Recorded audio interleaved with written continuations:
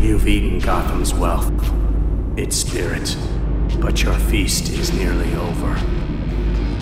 This isn't a blood hole. It's an operating table. And I'm the surgeon. Why aren't you laughing? From this moment on, none of you are safe.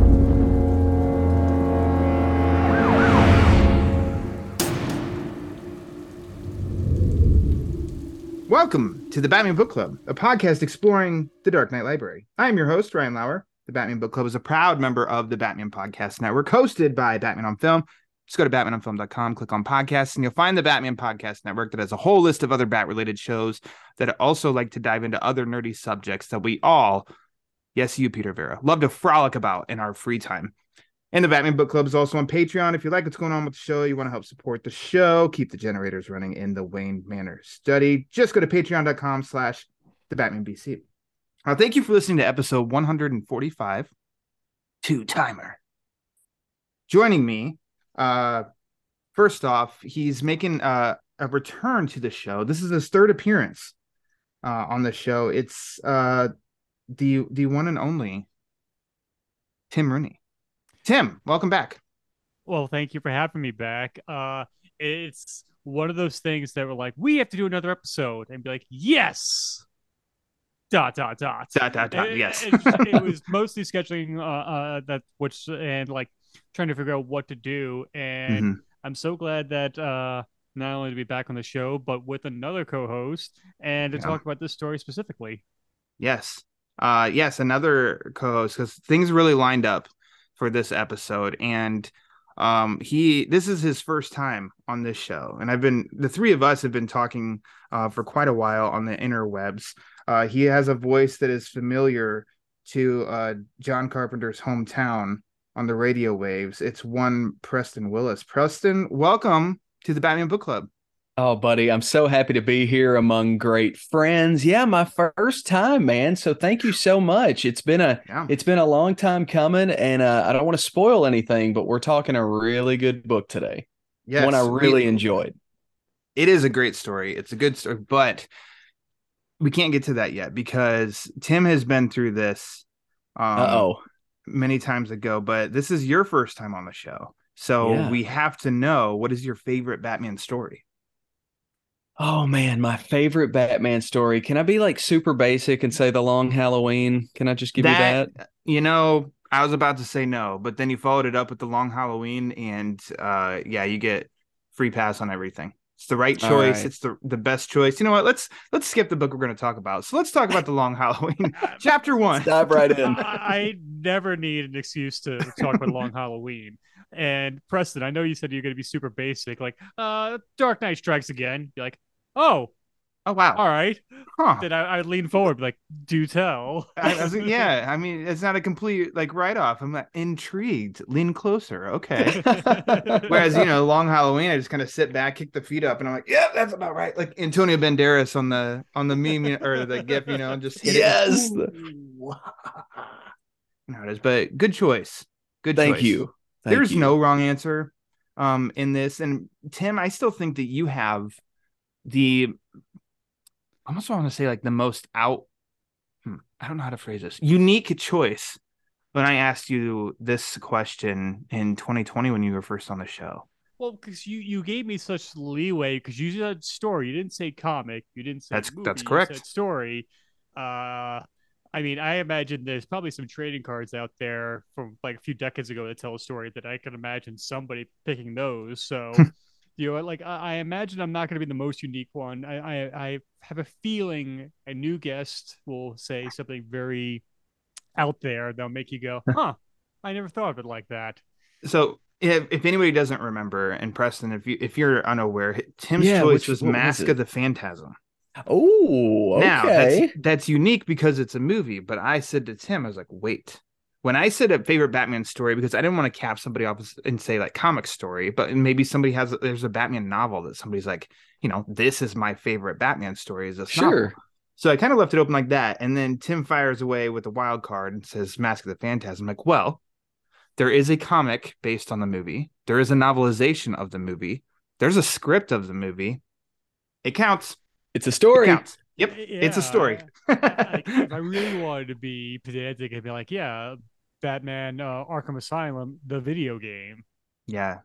I'm pretty sure there were scripts for that too, so it counts. Yeah. It all counts. Got it.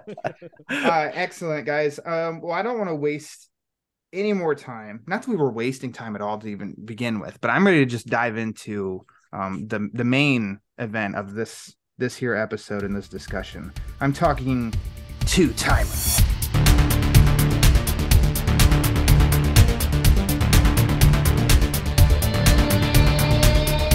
Now, this is a two-issue story that launched the Batman and Robin Adventures comic line released in 1995.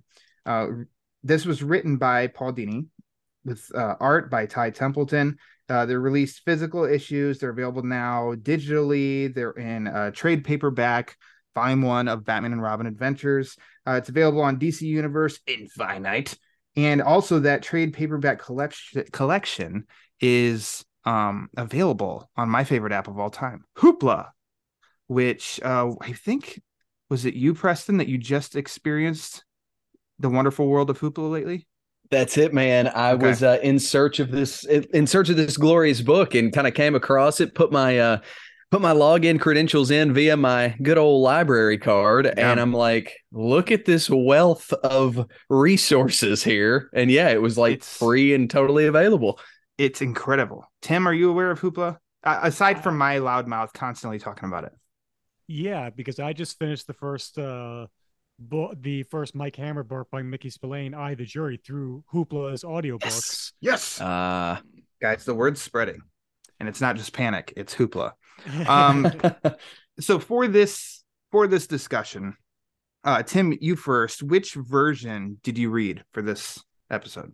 I read my copy of the trade paperback, The Batman and Robin Adventures, that excellent. I'm holding up right now. The very same one that Preston has he got from his library copy as well. This one? Yes. Yeah. Yeah, I have all the Batman Adventures and the Batman and Robin Adventures, and now the Superman Adventures.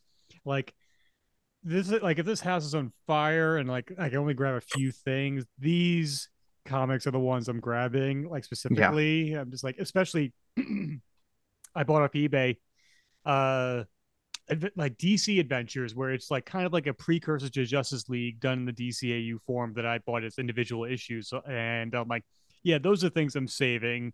I'm like, I can get Dark Knight Returns, I can get Long Halloween and Dark Victory again, but these have sentimental value. I'm grabbing these from a burning building. Yeah. Excellent. I mean, I guess we just played your hand, Preston, but you have a physical trade collection in your hand as well. Yes, that is ultimately how I read it. Even though I did find it digitally and it was super convenient, I was like, I don't know, I'd like to flip those pages, man. Mm-hmm. Just saying. And let me ask, by the way, just because I actually don't know, are there 2 volumes of this or more? Or there are 3, I think. There are 3. Okay, Adventures. Cool. There was 4 for just the Batman Adventures, where Robin periodically shows up. Oh, nice. And I think there's 3 for Batman and Robin Adventures, where Robin's there most of the time. And then eventually there was the Gotham Adventures, which is done the season 3 redesigns, where it's a lot Batman, Nightwing, Robin, and Batgirl. Which those ran the longest. I think it's over 60 issues, and much to the chagrin of Jay Oz and myself, they have not been collected in trade paperbacks in English. Curses. Yeah, you can find them in Spanish and French. Interesting. And I've only been able to read them because of DC Universe Infinite. And I'll never get rid of that app because they have these issues on there. Yeah. And so. And Shadow of the Bat. Yes. I have that trade, but I couldn't go and get it out of my archives in time, so I had to settle. But I mean, I used Hoopla, so I will say I prefer if I can get hands on my my physical copies, I'd rather go my physical copies. That's why I bought them in the first place, but that's okay. Sure, because it looks beautiful on the iPad. How about Preston, when was the first time that you read this story? First time I read this was about a week ago, my friend. Whoa. All right. A newcomer here. Totally a newcomer. So, I am someone that's very kind of associated, very familiar with Batman the Animated Series, but I have never dove into this line of comics. Obviously, I was asking how many volumes there were because I don't know anything about it. But man, I was so impressed. Because it literally feels like the most perfect translation from off the screen to on the page. I mean, you obviously have a lot of the same people responsible, and Dini kind of writing this story. The artwork is insanely good, and it just lines up so perfectly. Right now in the background, I've got the Two-Face two-parter on from BTAS, and it's just it's so perfect, man. And yeah, I loved it. And honestly, I couldn't stop. We covered the first two stories. I couldn't stop after that. I'm just going through this thing. Good. We've created a monster here. Yeah. Well done. We've created a monster. How about for you, Tim? When was the first time you read this? I guess this is maybe 2 or 3 years ago, because also fellow podcaster Brendan Lowe, he's the one who first introduced the idea of these comics to me, because he brought them up on Holy Badcast numerous times. And I'm like, Batman Adventure Comics, what is he talking about? And then a quick Google search leading to a Wikipedia article later. And then I found my new drug addiction. Mm-hmm. And so I'm like, and I started collecting these. And you're right, Preston. This is like the most perfect distillation of that show in print form. And since like so many people could argue like, oh, this is maybe one of the best distillations of this character, it's like, oh, it's even like, if you can make something imperfect even better, that's what these kind of comics are. Is because I think there's you get away with some stuff a little bit more. Like, you can see them actually connect with a punch. You can see them actually jump through a window, break glass, people smoking cigarettes and what have you. And yeah, it's just a really, really remarkable series of comics, and I'm glad these have been a part of me for a couple of years now. Yeah. I'm not as much of a newcomer to it as Preston, but more like around like what Tim said. I was probably like 3 or 4 years ago when I picked up this trade, because I bought, when I got my first iPad, and they started selling stuff digitally, I started buying the Batman Adventures comics. They were like 99 cents a piece. But I've said it numerous times on this show that I came from a small town, so we didn't have a comic shop. We had a spinner rack at the grocery store, but it was not kept up. And also, you're a kid, so how do you even have money to go buy comic books anyway? So it wasn't until late in adulthood, and they started collecting these in the trades, that then I really started to exploit it. So yeah, it was probably like 2018 after I got the volumes of the Batman Adventures. Then I started picking up Batman and Robin Adventures. And so, but I haven't revisited it a ton. So actually reading it this time around was also cool too, because I didn't fully remember what all happened, which was a nice surprise. And then lastly, the two of you can, tag team this question, because it's a pretty unique way of like, why Two-Timer? Why is this the book that you both came on the show to talk about? That's a Tim question. Okay. Well, because this is one of several several books that we could have discussed. Mm-hmm. And because you're doing actually a lot of stuff like Batman animated comic forms, like you just did Mad Love for obviously Valentine's Day and everything. And I was worried, like, are you going to be Batman animated comic out? Like, no. Like, oh, Tim. I know it sounds like a silly question on face value, but like there are times like, no, I want to see like Greg Capullo's Batman. I want to read some more about that. I like his art style. And there's something about this, because there is much like so many of the Batman episodes for the Batman the Animated Series, there's a lot of empathy for the antagonist. I won't even call him the villain in Two-Face, that there's empathy, and your heart breaks by the end of it. Like, yeah, we won, but at what cost? Like so many great Batman stories. And the fact that all this comes out because the Joker was bored is just even more like, because that's how I like to think of the Joker. Like, yeah, he can have these great machinations of evil plans, but a lot of times he's like, he just sees an opportunity. He's like, you know what? I'm going to mess with this person.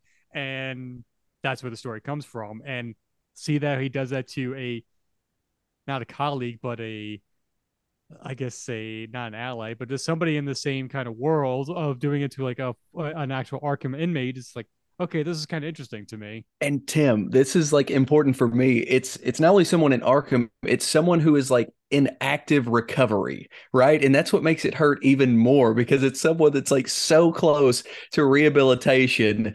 And just because this one, a-hole it wakes up one day and is like, oh, it's Tuesday, I'm gonna piss somebody off, Yeah. The whole thing gets turned upside down. So yeah, it's quite the story, that's for sure. And we'll get there obviously, but I love that right when you think it's over, right when you think, the good guys have won, they do give you that little kick in the gut where it's just like, oh, because that's very Batman the Animated Series, kind of grounding it back down like you want it, like at what cost, exactly what Tim said. So yeah, that really hit me as well. Definitely. And I'm really glad that kind of how this episode came about ended up being organic. Because Tim, I know that you've been on before and we talked about you coming back on the show, and Preston, I invited you, and our schedules were kind of conflicting. And then as the three of us think we're probably talking about horror or something, it was just like, hey, I have a crazy idea. How about all three of us come on Batman Book Club? And Tim's like, hey, I have some ideas for stories. How about any of these? It's like, Preston, is that good with you? Yeah. All right. Well, then let's go. Yeah. And everything lined up, guys, because we are recording on the second day of the month. It's in the 2:00 hour in Juneau, Alaska. And I have two guests on this episode. And we're talking about a Two-Face story. That's right. The universe lined up quite perfectly, if I may say so myself. So you guys started to lay the groundwork here of, obviously Two-Face story, two-timer, issue 1 and 2. We'll start off with Harvey Dent's. You can pick this up without having, let's just say that for some reason you're kind of unfamiliar with the animated series. You can start up this book and you're kind of caught up. This guy's going through rehabilitation. His lady love and his best friend are constantly showing up weekly for these meetings for his rehabilitation. His best friend, Bruce, is funding the rehabilitation. Harvey, it seems, is on the cusp of having that breakthrough that he's going to be Harvey fully again. And then, because it's a Tuesday, Joker's bored and just decides to F with it and F it all up. I'm seeing, and I don't know, because I haven't asked David Goyer or Christopher Nolan, but it's almost like I don't know that they ever referenced this in any way whatsoever. But as with I think, man, there is a lot of really great comparisons with that movie that's right behind Preston's head on this video, The Dark Knight, and stuff. All Joker. You need is a little push, Ryan. Yeah. All you need is a little push. That's all you need is just a little push. And Joker's interference, and Tim, you already said it. And the greatest thing is because he's bored. It oh my Lord, is that not Joker? Yeah, I think Paul Dini said it on a Batman ages ago. It's probably 10 years ago, this episode, but how he describes Joker in his mind, he is the schoolyard bully where he loves to torture or make fun of somebody at their expense. And he'll get the immense amount of joy out of it, including killing somebody to get a laugh. The only thing he never wants is a joke on him. And that's why, when a joke is turned on him, you see some of the best episodes of the Batman animated series where it's a Joker's favor, how his comeuppance in the end by the person he's torturing. It nearly blows him up in an alleyway, and Joker's screaming for Batman to save him. Or Joker's wild when they appropriate his image for a casino, pretty much for an insurance scam, but it works because Joker wants to run hog wild and destroy the place. And the fact that Joker just sees oh, something nice is going on over there. I shouldn't. Oh, I should. And really goes a mess. He turns the dude's life upside down, and then resulting in several buildings being destroyed in the process. It's crazy, but it's perfect. Preston, I assume that you're a big fan of the animated series. Oh yeah, for sure. Okay, but this is your first dive into the comic. And I know you kind of touched on it already. But were you in that world instantly, especially when they're in Arkham and you're hearing, because I mean, you know, there's so many episodes that do have Two-Face. Every episode has Conroy as Bruce Wayne, and then Joker is Mark Hamill. Hearing that when you get in that episode, are you just hearing their voices narrated all for you? Oh, dude, that's why I think it is like the most perfect translation to the page, you know, from the screen, because not only do you hear their voices, but if you're like us nerds, we're listening to the score for the Batman the Animated Series in the background while we're reading, and so that's even like that's hitting home even more. So it just feels perfectly at home. I mean, this thing's like a warm blanket right here. This book is very comfortable. And I took a screenshot. I was listening to the animated series soundtrack. I had it on shuffle, and I was like, oh my gosh, look at, and the one that popped up was oh my gosh, I deleted it, what it was called, but it was a Harvey Dent track. Oh yeah. As I'm reading the story, and I'm like, are you kidding? The first two-parter, his like that episode where he turns. Yeah. And I have it right here. Let's see. I'm opening it up because I'm a nerd. I can't help it. Batman tracks Dent. Yeah. So like, that was great. The little things that just get me all giddy. So the sequence of events is Joker planting this seed of what's really going on between Bruce and Grace. It wasn't a huge deal by any means, but it was interesting to me that they created Grace Lamont in this universe rather than just Gilda. But also, it's not like it's ever been something that it's like really like bugged me. It's just like, some of those like interesting, because Gilda, I mean, I just pulled it up just to double check. I mean, she made her first appearance in the 40s. So it's a character that has been around, you know, and linked to Harvey Dent / Two-Face. So the fact they went with somebody totally new, but also like still, it's kind of like, yeah, whatever. Still get the point. Like still nails the point.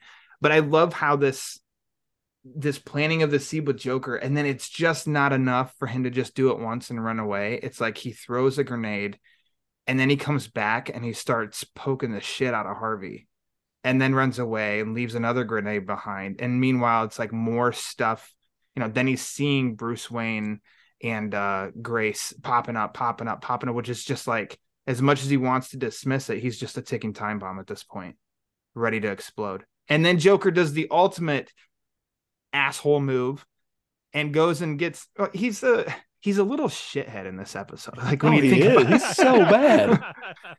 He's such an instigator.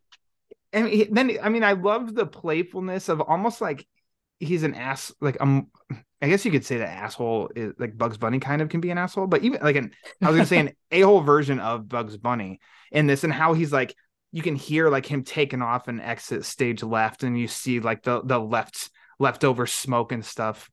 Yeah, but Bugs usually does that in retaliation. Exactly. Yeah, he's like not. Yosemite Sam or Elmer Fudd will do something to him, and Bugs is like, "All right, then he's a stinker." This. Yeah, he's not a stinker to start everything. Yeah, that's a good point. So that's how I feel like he's a little different from Joker. Also, he's not trying to allege breaking up of a guy and his friend and his girlfriend, but you know, he plants this idea.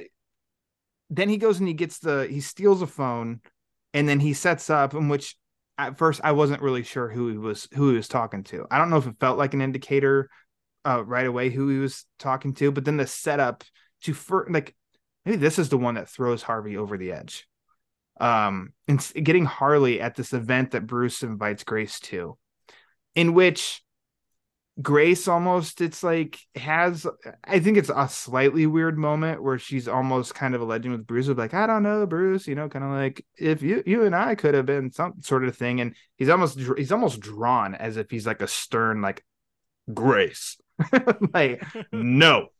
And she leaves and gives him a kiss on the cheek. And that's when Harley strikes, takes the picture, and then gives it to somebody from the Gotham Gazette, who splashes it on front page, because Bruce Wayne getting married is a front page, you know, headline, except none of that is true. And then Joker takes the paper and sneaks it into Harvey's cell. And I want to say, not only sneaks into the cell, like is like bouncing like a school child to go show him. Like he's so excited for him to see what he's kind of put together. And speaking of like hearing the voices, by the way, when Harley goes to get that picture, it cracks me up because not only can you hear her voice, but Batman and Robin obviously immediately are like, whoa, we know that voice. Like and immediately like try to go after it and whatnot. I thought that was pretty funny. Yeah, I mean, like Bruce Wayne being engaged would be like one of the royal family being engaged. I mean, it would be worldwide news.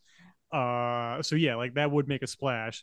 And I love the fact that like that Harley is so recognizable that she even says Puddin' at one point when she's shoving Dick Grayson out of the way, and they're like, "Oh, I know that voice," and I know everybody loves Harley as her solo act, and I do enjoy a lot of the stories with her. But there is something about when Joker and Harley are in tandem, scheming is really something to behold, and or even like something like we were saying about hearing her voice when she gets her comeuppance, and then she retaliates by screaming babies in order. Oh my gosh!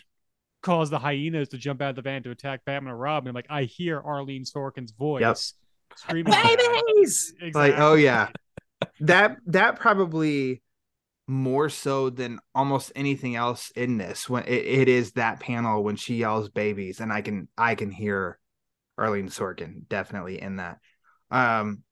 Like you said, Tim, though, I totally agree. And I know that there's that Harley is like a solo act now, basically. And I like stories of her where she is now and stuff, but it's like, but what's your favorite? And I'm like, her in the Jester suit working in tandem with Joker. There's something, I mean, kind of as she debuted, that's just still really, that's my favorite with Harley and the Joker, her dynamic, because it is so, they kept it really interesting. Of, you know, basically he could treat her like crap for some reason. She goes back to him, and then when she's had enough and she's like F you, then he goes crawling back to her. It's very dysfunctional. And then there's a lot of moments right there in the middle where, like you said, just like in this episode or in this issue, where he calls her like, hey, help me, because this, you know, to her, she'll do whatever he wants, but then also I believe with her that she thinks this is a really good joke. And for her is like, well, yeah, it is just a Tuesday. You're in Arkham. I'm free. So what am I going to do tonight? Sure, I'll do this, Puddin'. And then sure enough, all these go into play, in which that first issue ends where, you know, it's a pretty good, I think it's a really good shot too, of where he's busted into Grace's apartment. Yeah, I love that. Yeah. And I mean, she's scared. You can see that they draw that she has, you know, tears and stuff, but this all what a great like setup, because it, you know, being the two-parter, it does kind of remind me of the Two-Face two-parter of the animated series, and how there is, you can just feel throughout like that first episode, it's building, it like waiting for Harvey to kind of explode. And I do think in this one too, the first issue is you're just waiting for him to explode, and then at the end they leave a nice little like leave you hanging because he has exploded. And then it's a great last shot too, where he's in there. We know I mean, Preston, I don't firmly remember when I read this for the first time and like my reaction to it, since you just read it a week ago. I mean, you know, because of the tone of the show in this universe of like, yes, it's the end of this issue, but you know that Grace is going to be okay, like physically. Like, it's not like he's going to blow her head off or something. That's right. Yeah. Wow. Shocking start to volume 2. Amazing. Wow. Or part 2, rather. Dude, one of the things that I wanted to really hit on, and this is a perfect segue to that, is just in really both of these stories, the pacing is incredibly perfect. Like, it is so good. Within the first 10 pages, it establishes the main setup of what's going on. Like, Joker already plants that idea in Harvey's head, like within the first 10 or so pages. And from there, it just escalates little by little. And I think that's perfect about it. And so, yeah, ends perfectly on that issue 1 there with him coming in. And then I love the start to episode, or to issue 2. I know. That is. I think we've both slipped. It's your turn, Tim. Call it an episode and not an issue. I know, man. No, I will remain professional here. I am the one that holds the line. But I think that's indicative to the power of these comics that you keep saying it's an issue, because it's such, like we've been hammering home. Oh, it's such a, pretty much, like I said, an adaptation of this show. It's like, oh yeah, it could easily be an issue, an episode, and we would be happy with it. It's never like one of those moments like, well, I wouldn't really imagine that being on TV. Maybe violence wise, that might be a little different, but it's never like, yeah. Then all of a sudden, like, it was just like a really obscure character just shows up. Like, well, he would never show up on the show. Like, I'm trying to think like of a, like Nort, like the Green Lantern, like Corbs. Like, you wouldn't expect him to show up in an issue, and you'd be like, all right, I don't think he'd show up on the show, but okay, it's comics, we'll go with it. Yeah.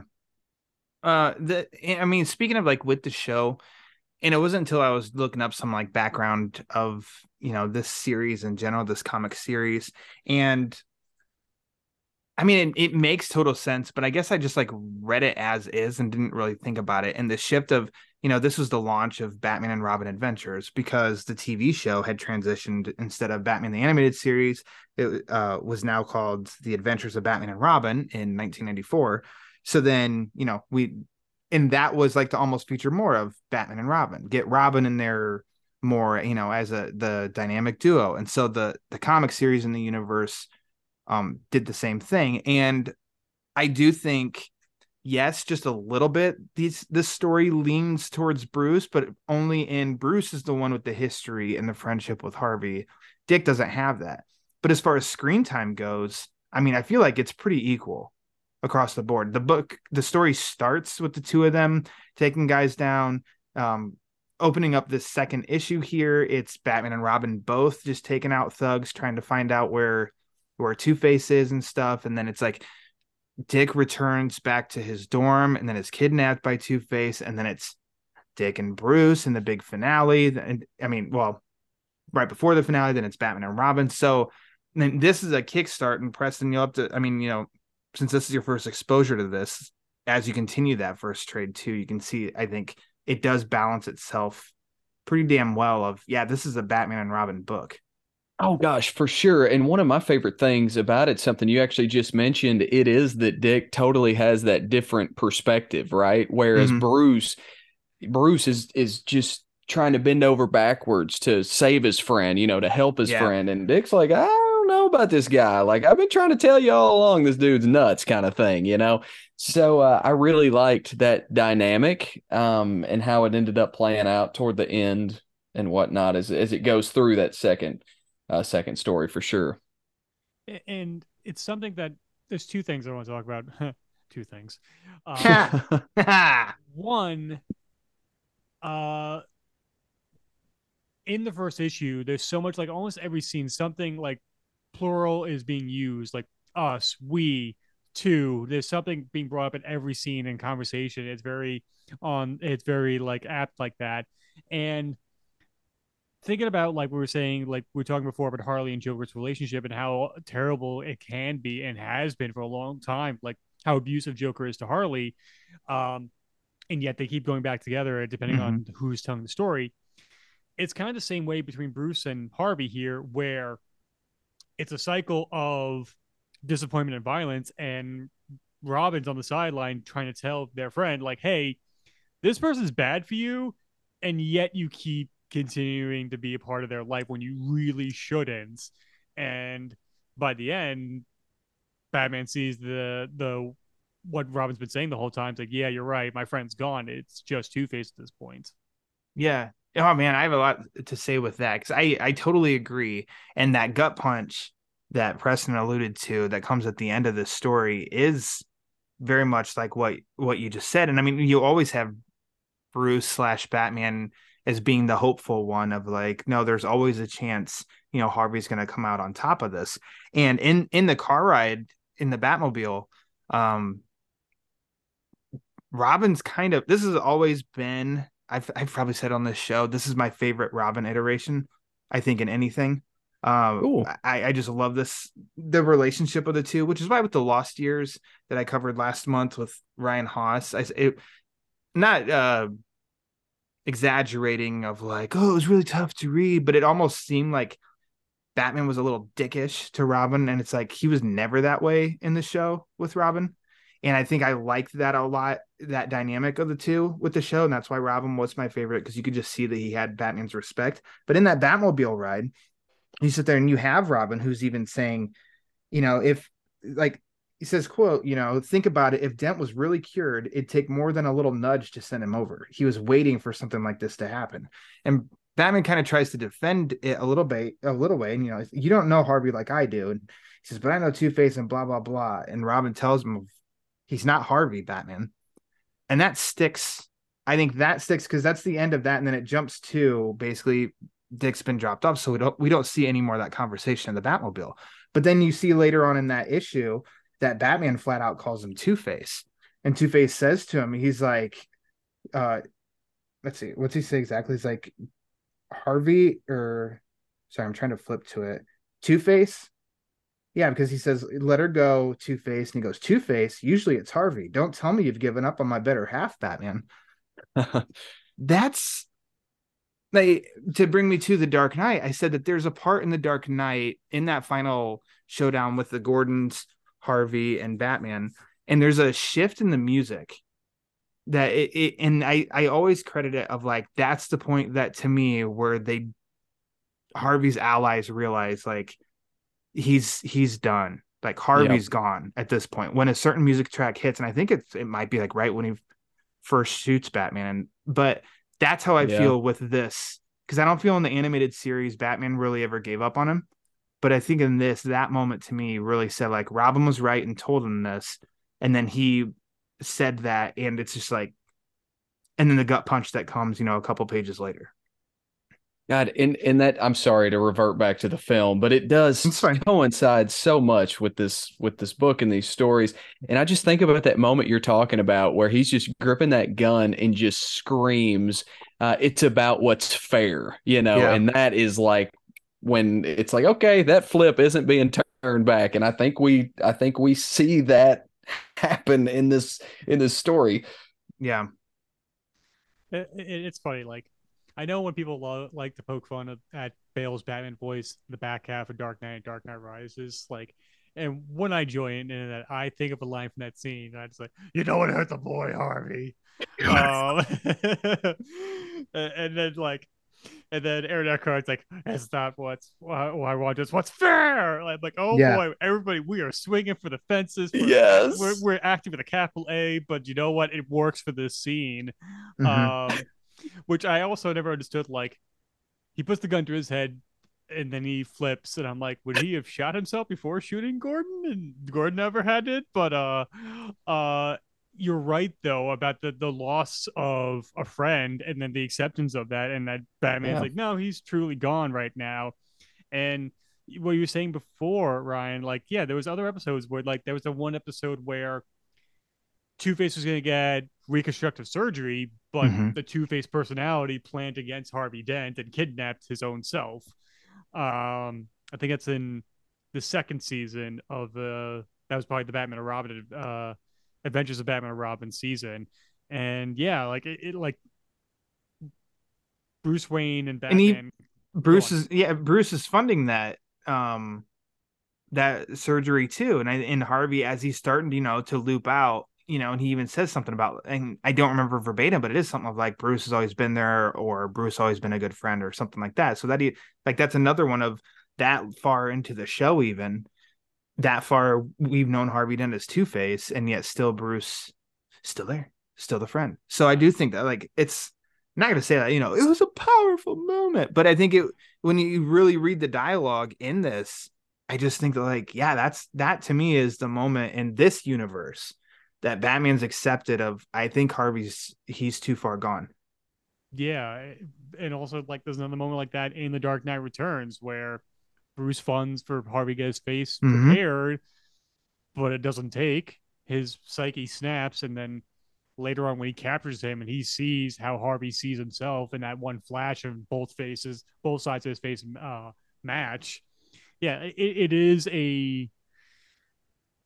it's a cycle that continues because comics, but it's all I'm always fascinated. Like even to like bring up Long Halloween again, when they did the long sequel, the one that came out 2 years ago, year and a half ago. 2022. Yes. And yeah, like how that like oh no, that was the very same 2021. Where, oh, I'm a sinner. I apologize. 2021. right, oh my God. Tim Sale passed away in 2022. That's right.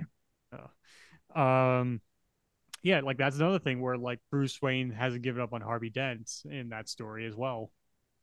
One quick note, because I find this interesting, and I do think as we've continued to kind of hit home here recently, I do think at this point he was too far gone. But I will say, if you have the physical copy, I'm not sure if it's the same on the digital, but it's page 45. There's a frame right in the middle in the bottom, and it's where he has Grace on the rooftop, and she calls him a monster. And I love his response so much because he looks really confused, really hurt, saying, "No, Grace, I'm not, don't say that." And then, a second later, he is furious again and absolutely snaps. But I do like for that, like, split second, there is that, sense of remorse, maybe, find that kind of interesting.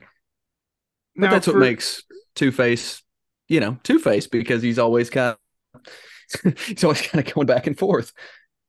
It's almost like a last moment that I guess that the Harvey personality can actually speak, and then Two-Face pops back in. But for both of you, so we've read Two-Face stories where it really it went with the two puns, and Harvey Dent is just, I mean, he's not Harvey Dent, it's just Two-Face, and it's about the gimmicks and the gags and stuff. We've read those kind of stories. Do you prefer those stories, or would you rather Two-Face stories always be almost like the hopefulness of Harvey Dent's gonna triumph? You go ahead.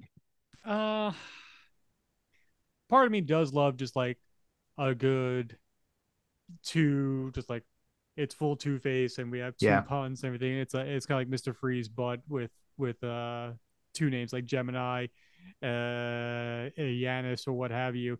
But no, the possibility of hope of rehabilitation of Harvey is something I think is fascinating, because I believe in rehabilitation as a person anyway. So I'm like, yeah, I think there's always a chance, there's always a hope that he might get better. And that's why I think that's why these are so fascinating, because it's kind of like, how it's going to end. You don't want it to end that way. You're like, maybe this time it'll work out. Maybe this time it'll be a happy ending rather than a tragic or bittersweet ending.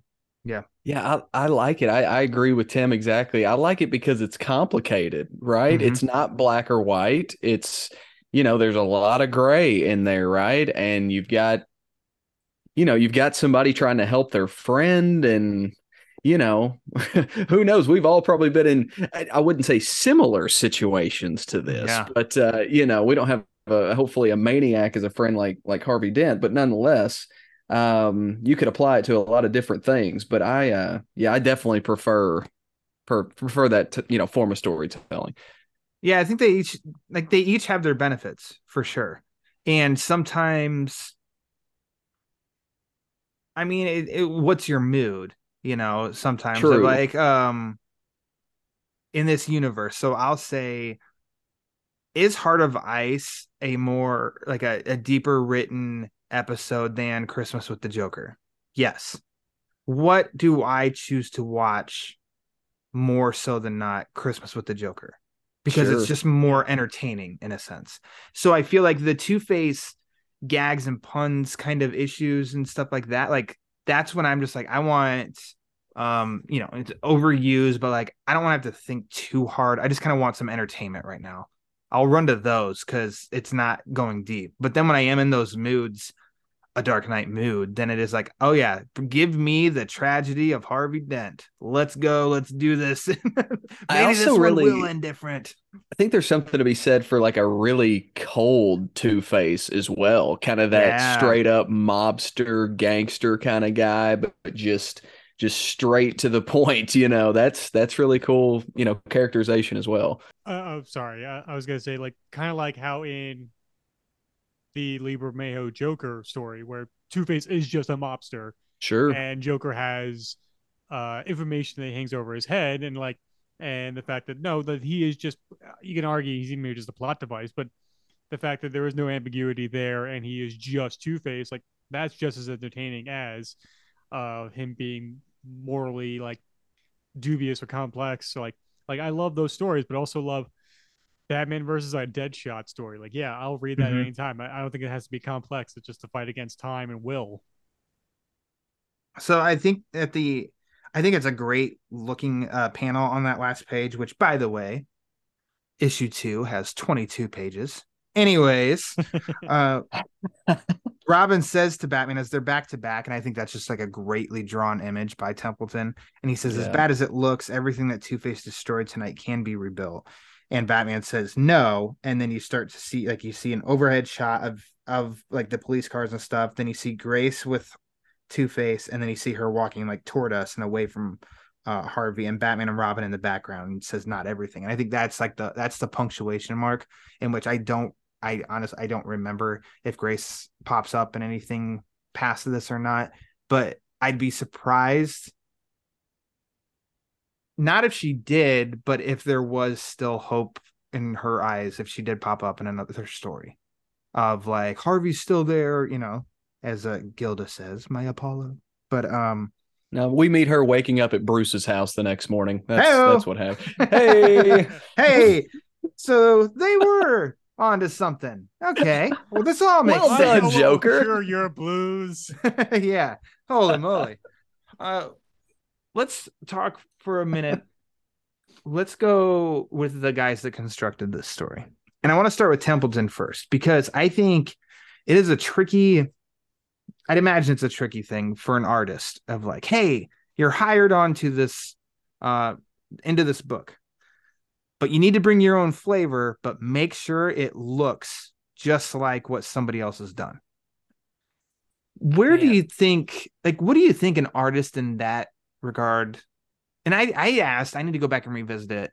John Samariva was on this show, and I got to talk to him, and he did the Batman TMNT Adventures combo series where, you know, his art matched the animated series, but then also matched the 2012 TMNT series. But like, is that like, where do you think that they stand on that of like, yes, awesome, or is it like, I've got to make it, I got to mimic almost? Yeah, like I imagine good question. There's a house style that you have to adhere to a certain extent. Yeah. I mean, like if you turn in your pages and all of a sudden Batman has Kelly Jones like ears, people will be like, wait, hold on. I don't think this does not compute for this type of story. I do think that, like, depending on the framing of each panel, but is obviously up to them. But yeah, adhering to that, I think it could be kind of limiting on one hand, but I also think it could be kind of challenging on another hand. Like, okay, can I do this? Can I mimic this? Because I know how styles of certain characters have been prominent at both of the big two, at both Marvel and DC. Yeah. But like, no, you can't have suddenly like, but like if you look at like Steve Ditko's Spider-Man versus John Romita Sr.'s Spider-Man, there is a difference between how Ditko and Romita drew them, but that they're still indelibly Spider-Man. So yeah, and the fact that Templeton's picking up from Rick Burchard, who's in the first issue, who did a lot of the Batman Adventures, yeah, it's just really remarkable that he's able to do so much or great work even early on here. Yeah, like it kind of reminds me of where in the film process, whether, you know, let's stick to the comic book genre, whether it's a Marvel or DC movie, and you typically see this a lot more in Marvel, at least to this point, where they may bring in an auteur of sorts, right? But they definitely have to stick within the confines of this very built, very established formula. of sorts, for better or for worse, right? So that's a very interesting concept that an artist would have to do for this, because as we have all just said over and over, we can't say enough how this feels like an episode of Batman the Animated Series. I mean, it's so perfect. So I would love to know a little more, honestly, because I don't, about how he was able to interpret some of his own style into this very established world, Yeah. And I mean, it wasn't the same person directing every episode of the TV series. Sure. But every episode for the most part like looks, the same. So it is a bit like that'd just be interesting, because if I'm to get this book that's supposed to be in this universe, I want it to look like this universe, no matter who's in charge. And then you go to the story itself, and I just feel like you hear Batman the Animated Series and you attach Paul Dini. I want to know what that man has been taking for 30 years, because he's on something good and he can't fail. Like, this is a Two-Face story, which at this point, I don't know how many episodes of Two-Face had aired, and yet this, I think, goes right along with like the strongest. I think the Two-Face stories in the animated series were all good. The worst, quote unquote, one was pretty damn good, So, and yet this feels like it could have been an episode and live up to those expectations of all the Two-Face episodes in that series. Classic Paul Dini. Completely agree. Yeah, because Dini is able to do. He's great at two things. Tim. I know. I'm just gonna keep it going. He's able to do the straightforward Batman story where it's we're going to tell a detective story, we're going to tell an adventure, and we're in, we're out, we're good. I think of what was it, Sleigh Ride. When Robin is kidnapped by the Joker on during Christmas, like that is just that's a straight story, a straight adventure. But like he can reinvent or break these characters and do something very different with them, like Heart of Ice, or I'm trying to think of I don't know if he wrote Robin's Reckoning, but like that's also very much based off the a lot of the stories of Robin up to that point. But you get my point where no, he can do something a little different. Or no, Over the Edge. Over the Edge is structurally, it's a very different episode compared to any of the other episodes of the show. And that's something, he breaks the structure of that show, but still adheres to what you expect from a story. And everybody, for the most part, seems to love it. Mm-hmm. Yeah. And I know Dini, I don't know if he's going to be on the Batman the Adventures Continue season 3 that is currently out and running now. I don't know if he's going to write every single one of those, but so far he's written the first 2. And I mean, this is just like the Dini-verse in my eyes. Nobody knows this tone better than he does. The look the most recent issue is Kevin Altieri, who's also, had his hands in this series all these years too. The look was a little bit different, but as far as like the story, the tone, the characters of that issue and everything, it was like, yeah, this is Paul Dini. So I don't know how that guy, I mean, it's just rare, I think, that you have somebody that just when they touch something that is like, it's nearly perfect, like every time. And I can't really think of anything that like he did that I just didn't really like in this when it comes to the comics or the TV series itself. And then like Tim's favorite Batman story, Mask of the Phantasm, like he just is something unique and special with Dini in this universe. He can't fail. I still want to see that feature film live action screenplay. Come on, let's make it happen. Okay. I'll call him up. We'll see if we can do it. James Gunn to hire him to write The Brave and the Bold. Come on. I'm not going to say that to get my hopes up, because no, I getting your hopes up for any comic book movie, especially a DC one, is a fool's errand. I think we've learned that by now. For two-timer, I mean, I've hit all the points in my notes. Is there anything we haven't touched on that either of you want to talk about? I think Dick Grayson needs to change dorms because goons just happen to find him all the time at college. This like is everybody true. knows what Dick Grayson is. Between this or Demon's Quest or even Fear of Victory, where the Scarecrow, not knowing that that's Robin because he's trying to douse his roommate, like I don't know, change it, get a different hall, man. Like campus, campus security, campus. Right? Yeah, sucks. Bruce needs to help. He needs to fund that. You know, get lockup as security for the university. I mean, he wouldn't let anybody in, I'm sure. Yeah, but also he like breaks somebody's kneecaps for not putting the Red Bull can in the recycle receptacle. So, you know, the students would learn. If that's your authority, I give you that. I'd be recycling.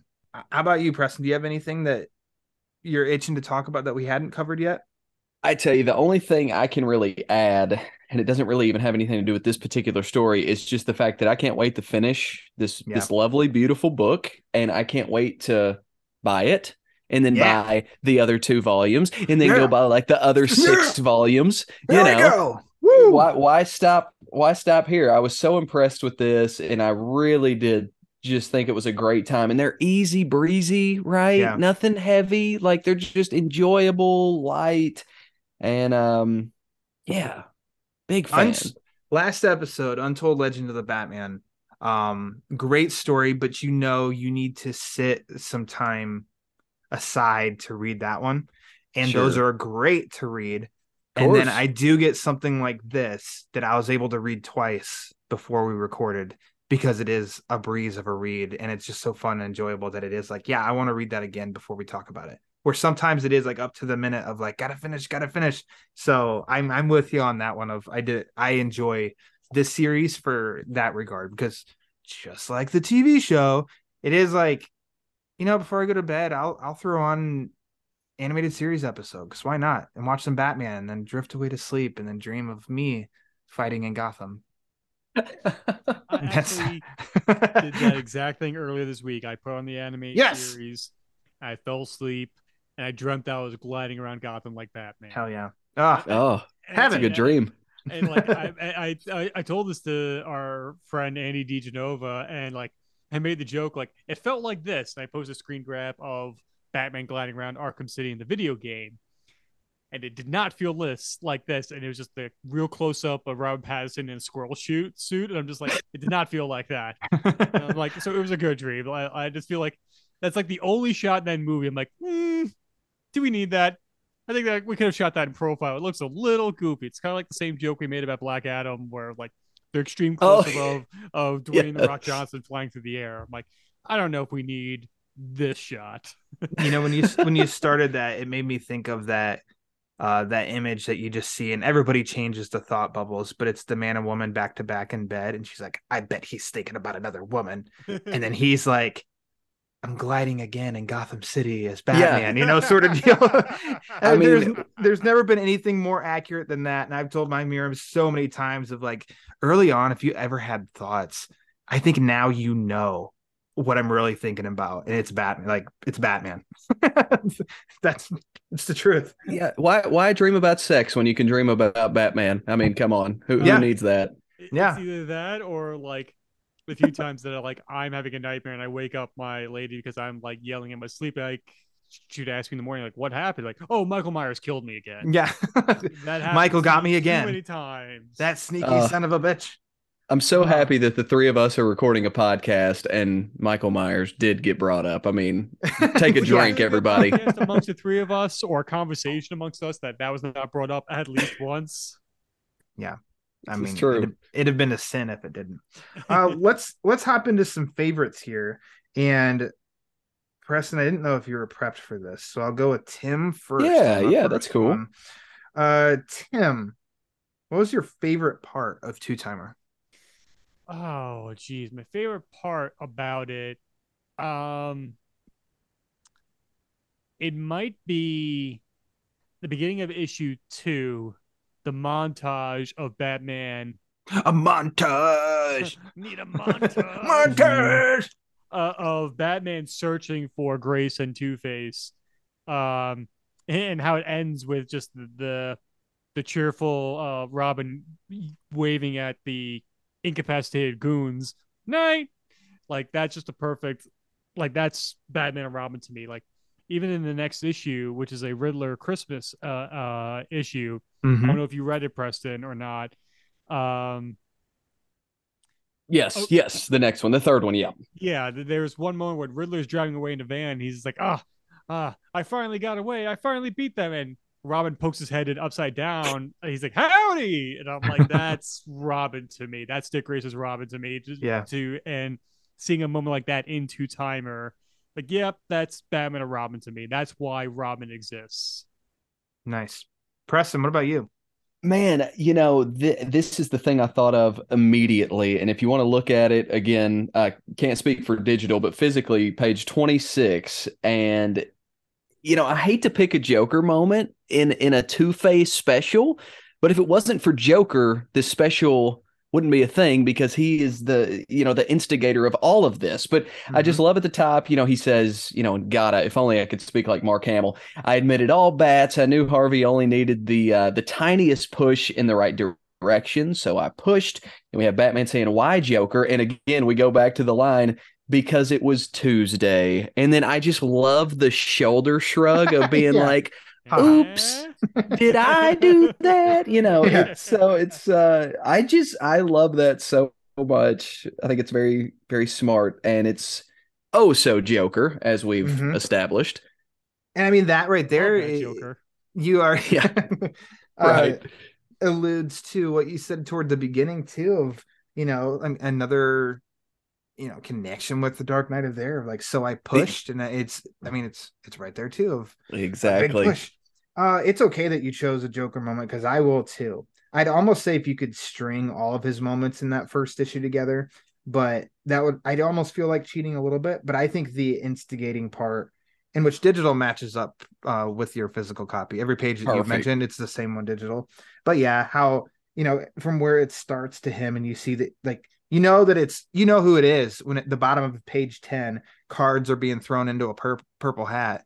I love purple. And then you have Joker, and it just shows of, like, he is just bored, and then goes and looks, and then, like, that starts it all, because he's just bored, and then he's like, oh, look at that. Yeah, sure, why not?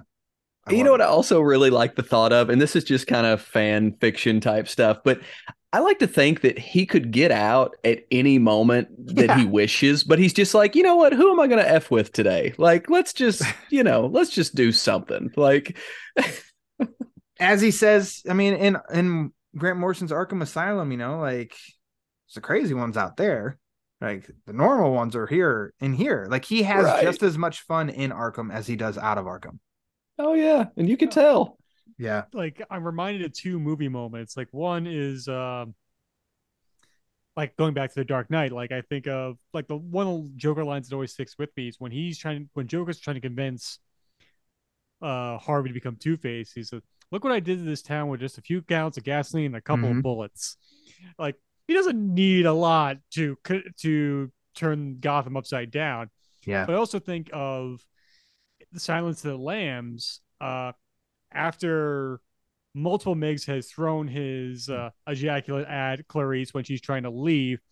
Lecter talks to him for the rest of the day, and resulting in Multiple Migs swallowing his own tongue because he decided he wanted to take revenge against his other inmate.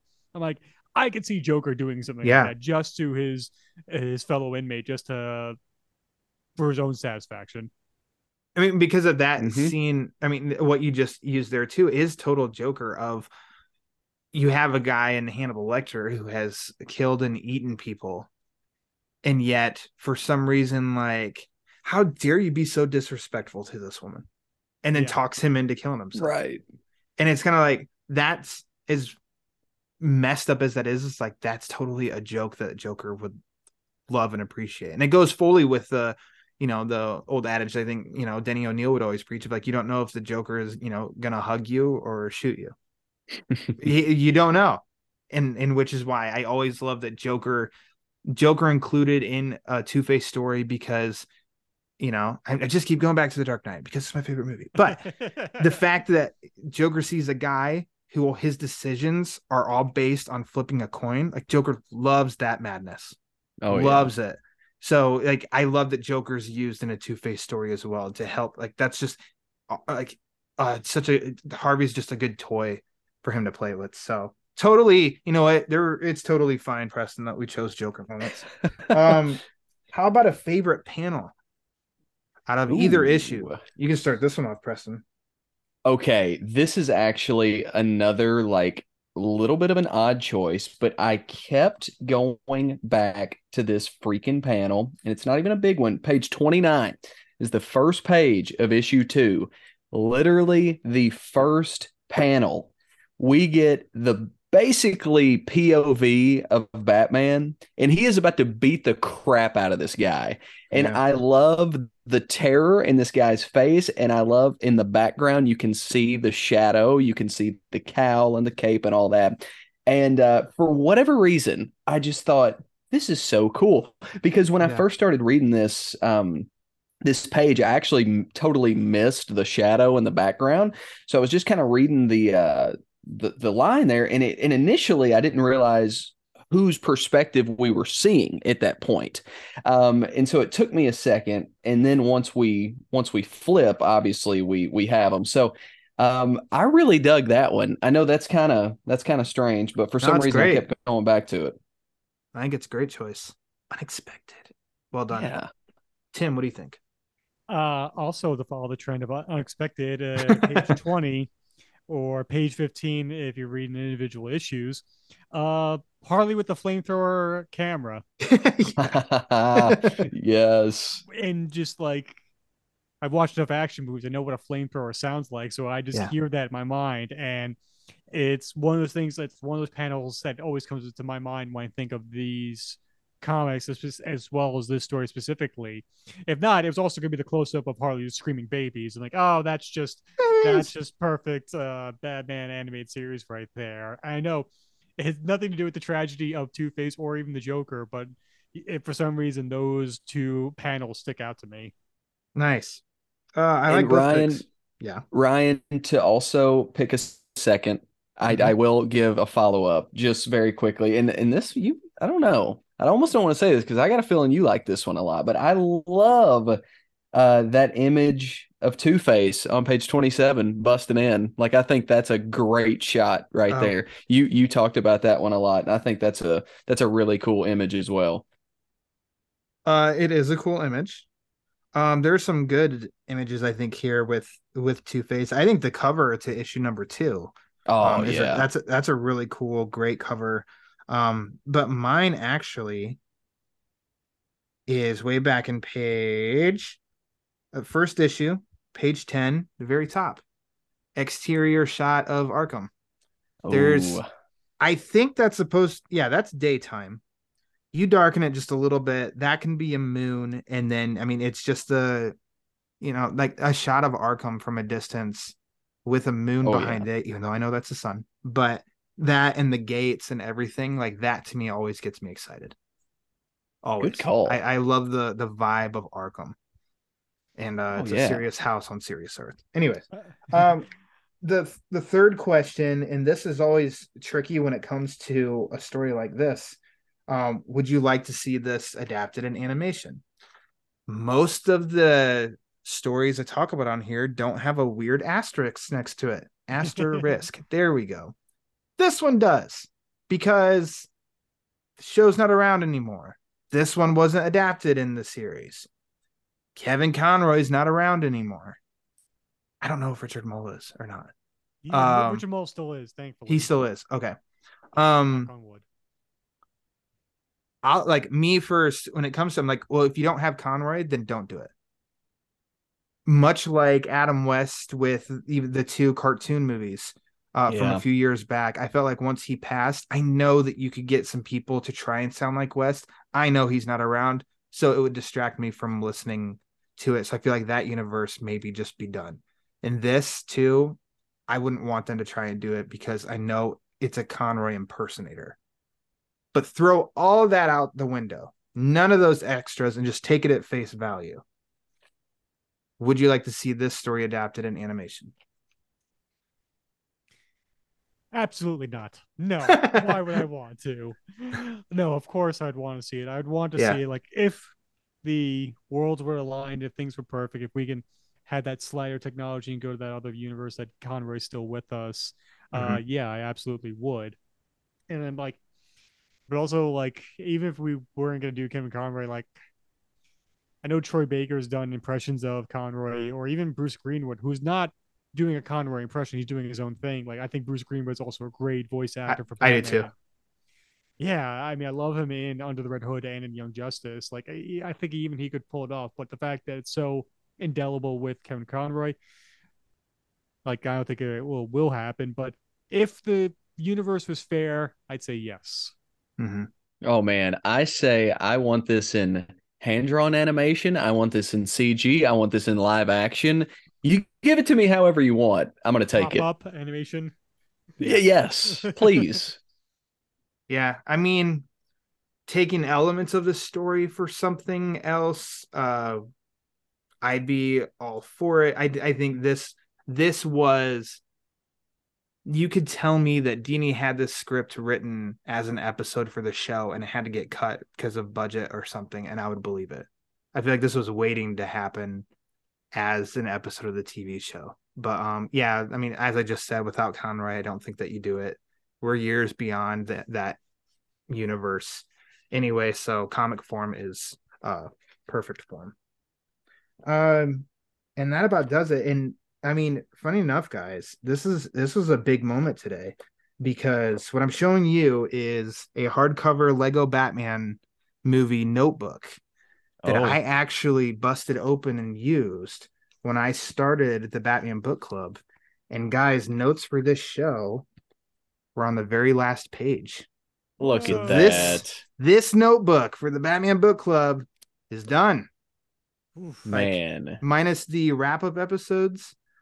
Pretty much every episode notes is in this one. You talk about some blood, sweat, and tears going into a notebook. Huh? You better save that. You better not throw that out. I know it. And so then now I was like, well, what do I do for the next notebook? And what are the odds?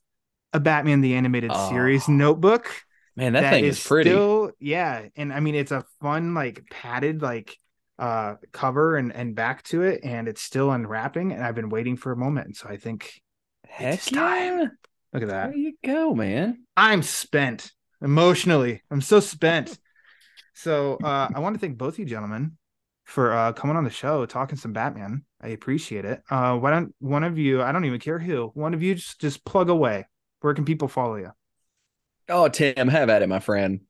All right. I was trying to give you the bunch of gentlemen on this here podcast. You see? A bunch of gentlemen.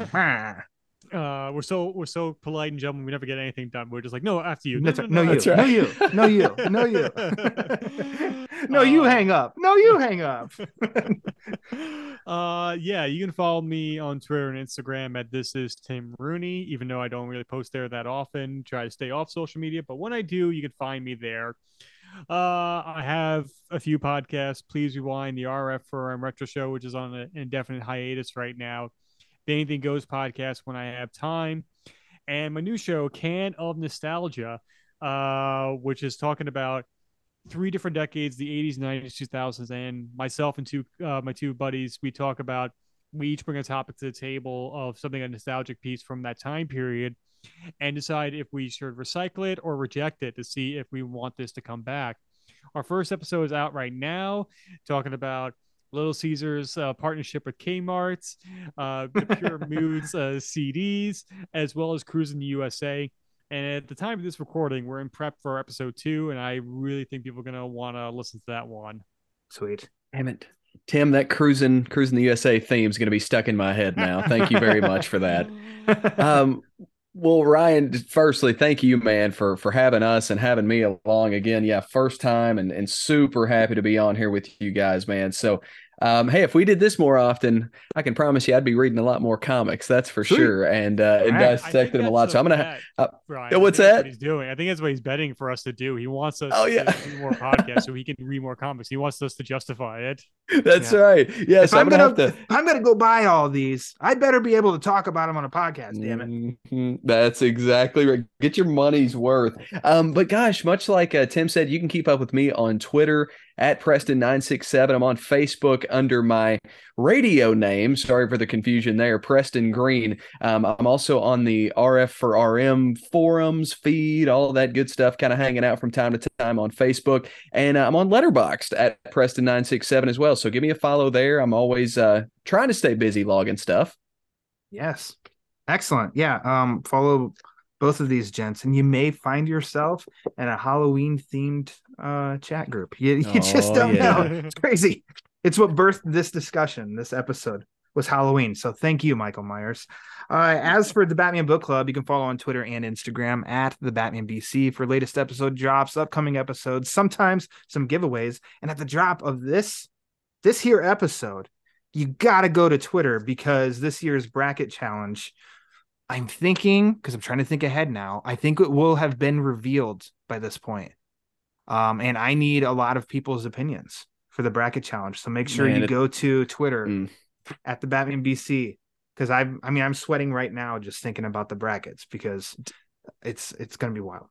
I just have to say, like, I don't mean to turn this into a college basketball podcast, but this is like the most open field I can remember in recent and in just general history. Like I normally you got that one group of teams that are head and shoulders above everybody else. I just do not see that this year. So I think it's gonna be very interesting and totally relates to the bracket challenge for the Batman Book Club, because there are going to be matchups that I think people are going to be pissed that they have to choose one. They can't choose both. So that'll be fun. Make sure you follow on Twitter, but also subscribe to the Batman Book Club YouTube page, where me and the Italian Peter Vera are doing the Road to No Man's Land. We missed out on February because schedules, the classic villain of podcasting.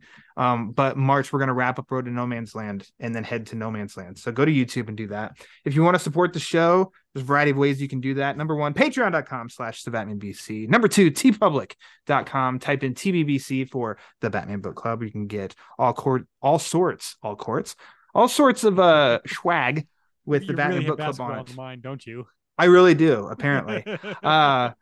But if you don't want to spend any money at all, it's 100% A-OK. The quickest, most impactful, and cheapest thing that you can do is rate and review the show wherever you listen to podcasts. So Apple, Spotify, Amazon, Google, iHeartRadio, wherever. Just go to the rate and review page and rate and review the show, because the more reviews it gets, the more it helps spread the word. And as we all know, the word is panic.